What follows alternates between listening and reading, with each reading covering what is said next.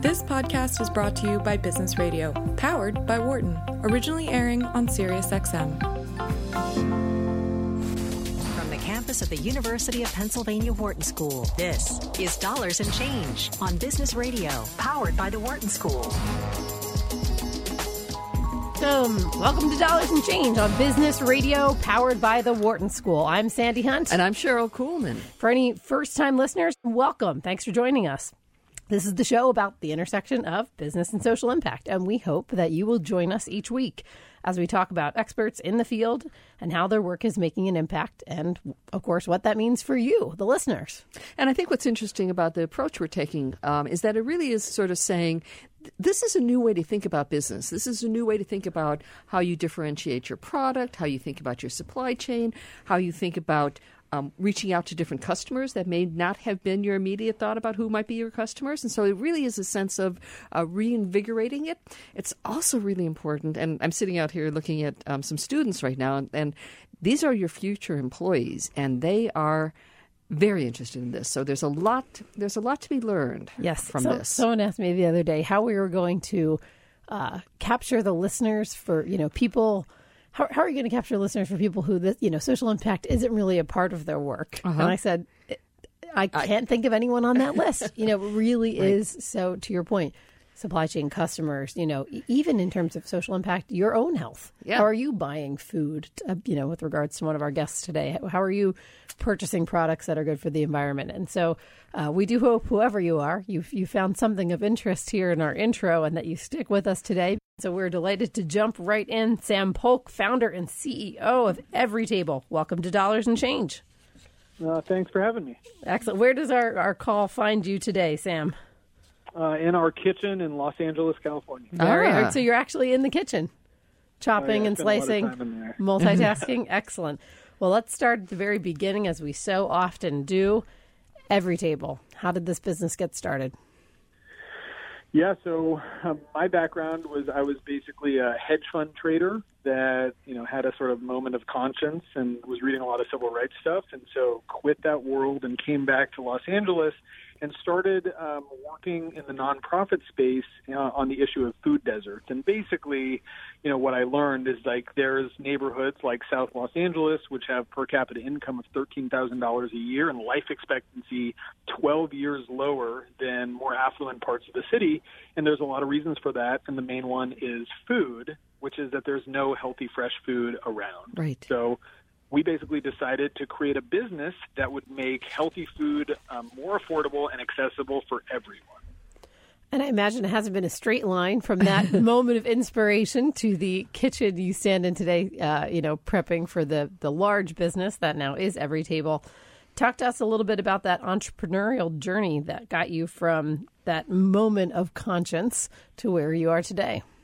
Yeah, I think the key thing was sort of venturing into neighborhoods that, I was sort of unfamiliar with at first. And I think a lot of, what happens in the social impact space and just in business in general is people focus on what they know. Yep. And one of the problems with that is that, funding is primarily sort of given to, affluent sort of Caucasian males, basically. And so you see a lot of businesses starting in competition for basically that dollar, the sort of prestige economy.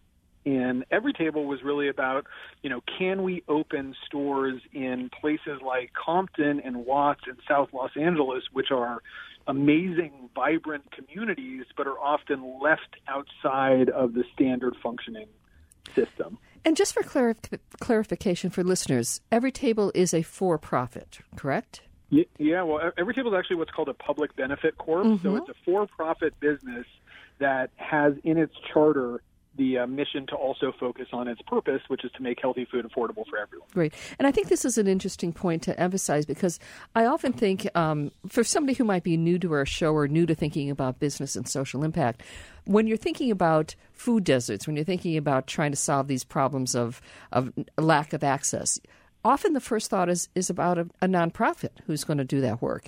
And I think increasingly what we're seeing is people are saying, how can I create a business out of this? What's the angle, and how would I get a revenue stream to make that happen? So how did you? Well, yeah, and by the way, I think there's a big reason for that. And you know, if your listeners haven't read Anand Giridhara's book Winners Take All, they absolutely should. Yeah, we just had him we on had him a on few the weeks show. ago. He was spicy. That's so fun. He's spicy, but he's right. You know, which is that, you know, in a very real way, nonprofits are set up so that they won't change the structure of the system. And it may or may not be coincidence that the people funding those nonprofits are the people who have benefited from the system the most. Yeah, right. And so, you know, the way I think about it is like, you know, you can name 10 for-profit companies that have changed the way we live, whether it's Uber, Airbnb, Sure. Amazon, Yep. over the last 10 years.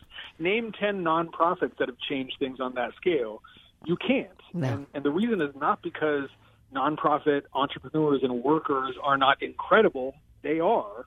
It's because there is a system, a philanthropic system that is set up that is more focused on the funders than it is sort of on the work. So talk to us about how you found the money for Every Table. So you didn't go the traditional nonprofit route. Well, so I did start in the nonprofit world, and here's what I found is like, you know, I was running a nonprofit, and this you is know, the predecessor called Feast, correct? Yeah, it's called Feast, and is still sort of expanding today. So I'm really proud of that organization. But what I found was, you know, when I needed to raise money for a foundation, I had to go through, each foundation had a different grants process, Yep. right? So imagine like the difference between the for-profit world where you create an investor deck and you create a term sheet, and that's it. And every investor relies on that. But for the foundation world, you have to do a separate grant application for every foundation. And then even once you get those grants, then you have to manage those grants. So you might end up having to hire a grants manager to manage all your grants. And then you would also have to hire an events coordinator, because one of the key ways to raise money is to throw a big gala and serve really expensive food to really wealthy people. And I just came to believe that that wasn't set up for the benefits of the nonprofits or the people they were serving. And it was a system that sort of wasn't going to be able to take what I needed to do to scale. Yeah, and Sandy and I are nodding because we both have deep nonprofit experience, and so understand deeply the pains and complexities and tensions of trying to raise money through grants.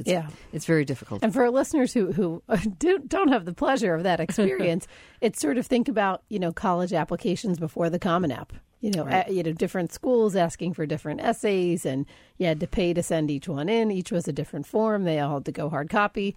Then along came the Common App, and it was, you know, one application form, and that's more like the sort of VC universe where you've got your pitch deck and you've got your term sheet and you rock and roll.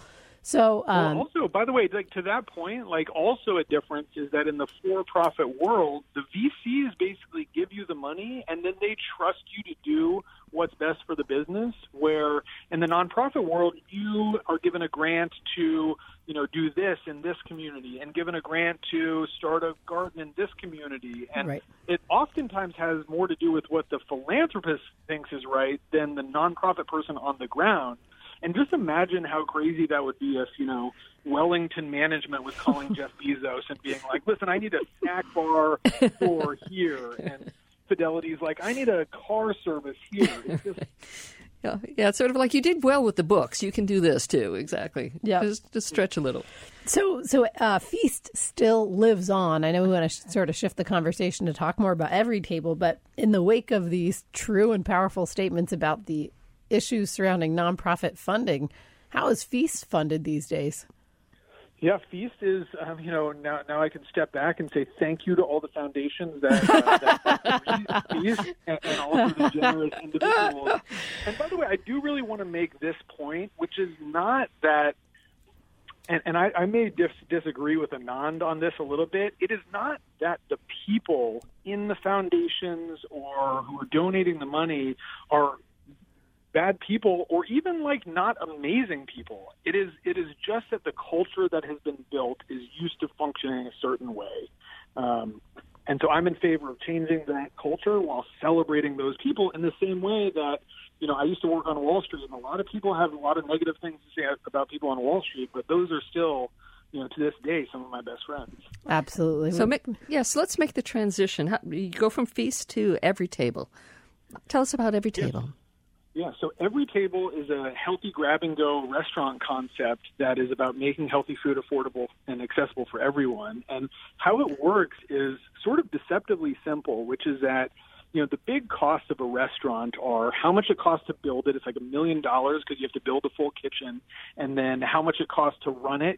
The average Chipotle will have 10 people on staff, and then how much space you need. Like the average restaurant is like 2,000 square feet of space, and all of that is expensive overhead that makes it so you've got to charge a lot of money for whatever you're serving. Well, what Every Table did is said, what if we had just a single central kitchen that supported all of our now 8 restaurants, but soon to be hundreds of restaurants? And by doing that, you both, create huge economies of scale and efficiencies at the central kitchen, where you're making from scratch every single morning incredibly delicious, healthy meals, and then packaging them in grab-and-go containers, and then sending them to the various restaurants. And so then when you build a restaurant, it sort of looks like a Pret in New York, where it's all grab and go. There's maybe 800 square feet of space. There's only 2 people on staff, which is really all you need, but it's a great restaurant experience. And because of that, the cost to operate this whole model is significantly lower than a standard restaurant chain, so that we can make healthy food affordable for everyone. But for us, affordability means different things in different neighborhoods. So if you go to Every Table Santa Monica, you will get an incredible kale chicken Caesar salad for $7.95.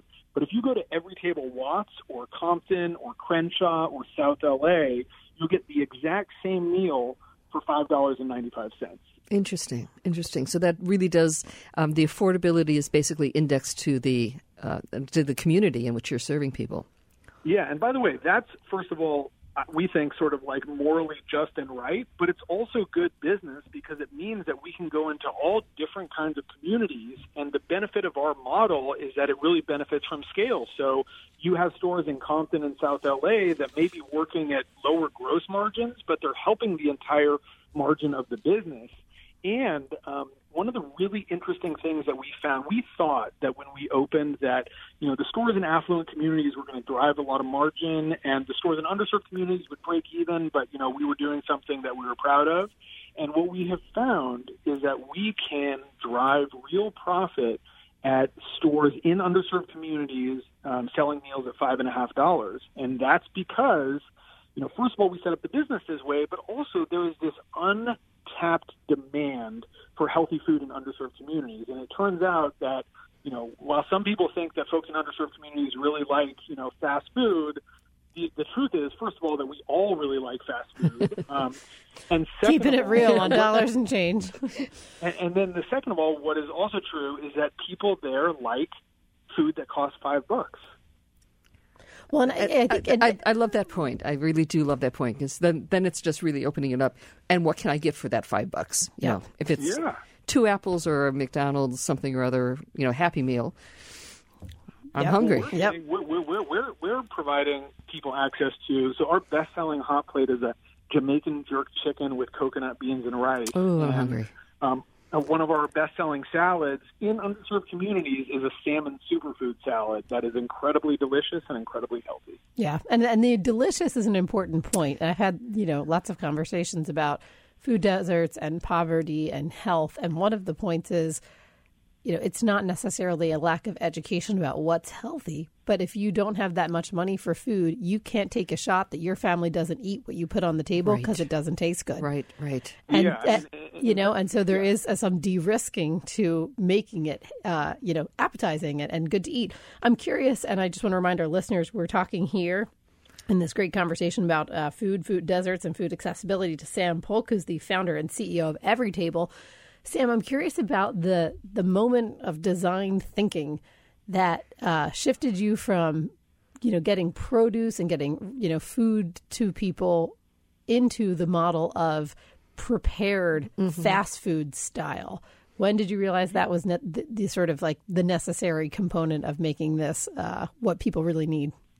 I think it was through the sort of nonprofit work and to talk about what you said previously. I came to understand that people they often thought that to solve a food desert crisis, you've got to, educate some people, or you've got to bring produce in. And, on the west side of LA, I would see these amazing fast casual options like Sweet Green and Tender Greens and Tokaya, and every detail of the menu, of the customer experience, of the brand had been deeply thought through.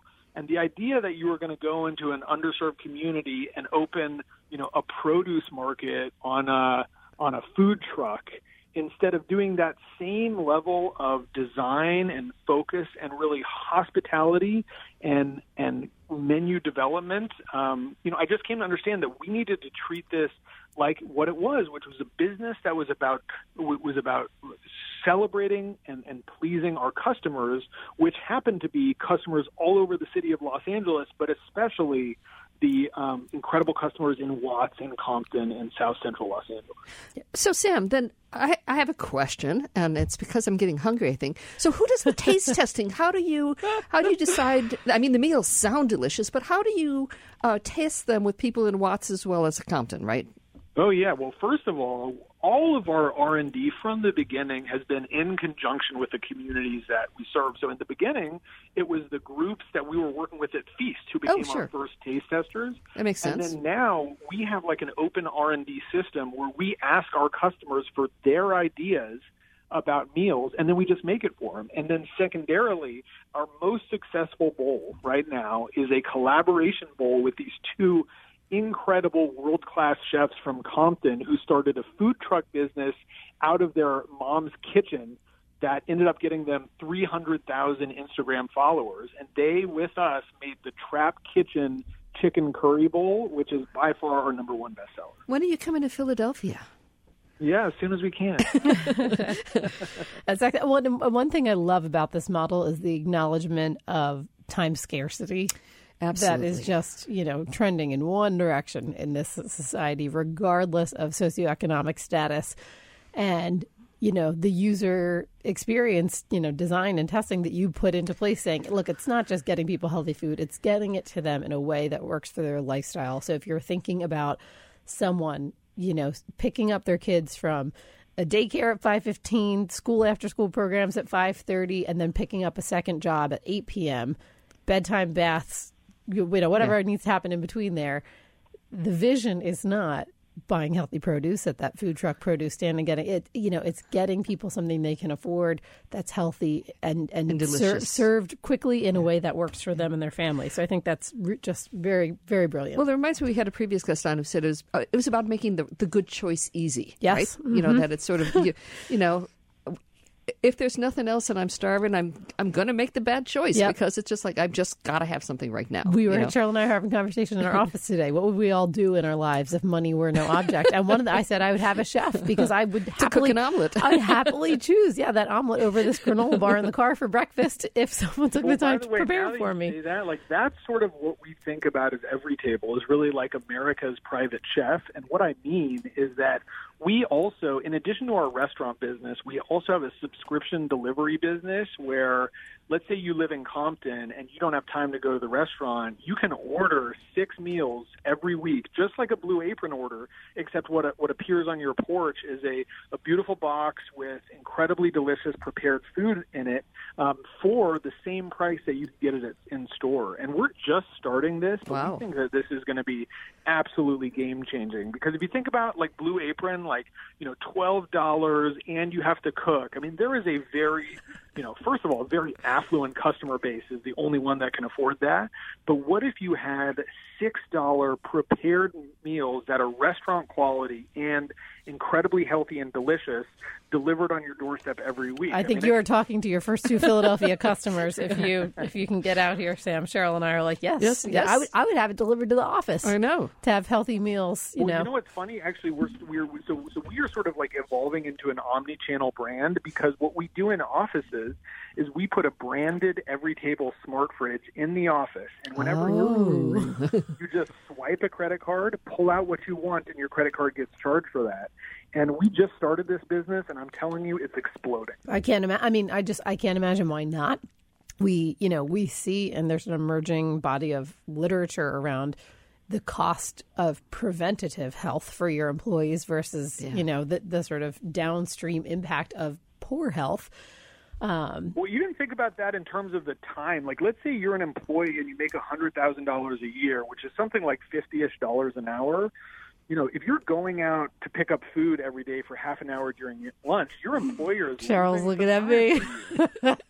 No, it's true. Yep.